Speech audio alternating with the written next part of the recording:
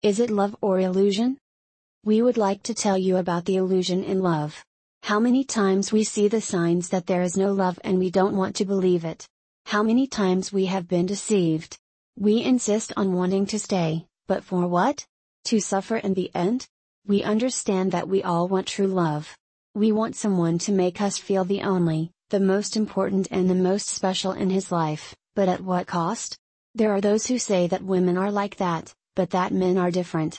We even understand that women are slightly different from men in terms of mentality, but everyone needs and wants the same thing, love. Even if they never verbalize it or confess or express it in any way. After all, we are love. We want to be what we are. And who wants to feel hate? Nobody, right? Everyone seeks attention and affection. But then, what's the problem? The problem is as follows.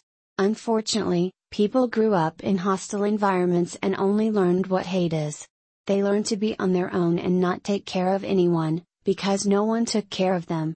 Even those who managed to be meek, after so many conflicts, they don't know what love is. When these people are loved, they are afraid, because it's something very strange to them. Can you imagine? To be repudiated by love as if it were a disease? For those who love and for those who know what it's to love, it's strange, isn't it? We can only help others if we help ourselves. If we want to heal others, let us heal ourselves first. But remember, it's not your responsibility to heal anyone.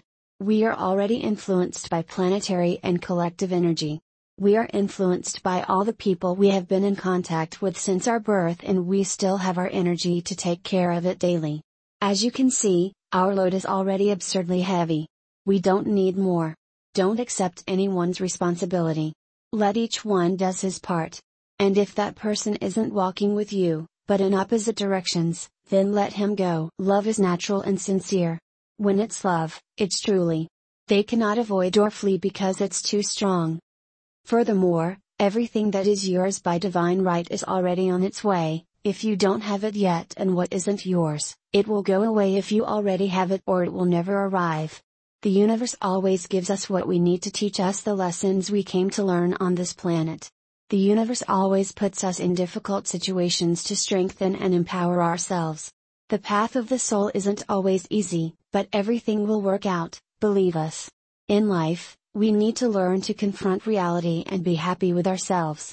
We are self-sustaining love, and we cannot use anything or anyone as a crutch, because one day that person will go away or this thing will end and we fall without knowing how to get up next. It's very dangerous to give that responsibility to someone or something. Love yourselves. To conclude, we leave you with the following tip. Your energy is always good and positive. Yes, it's always nice.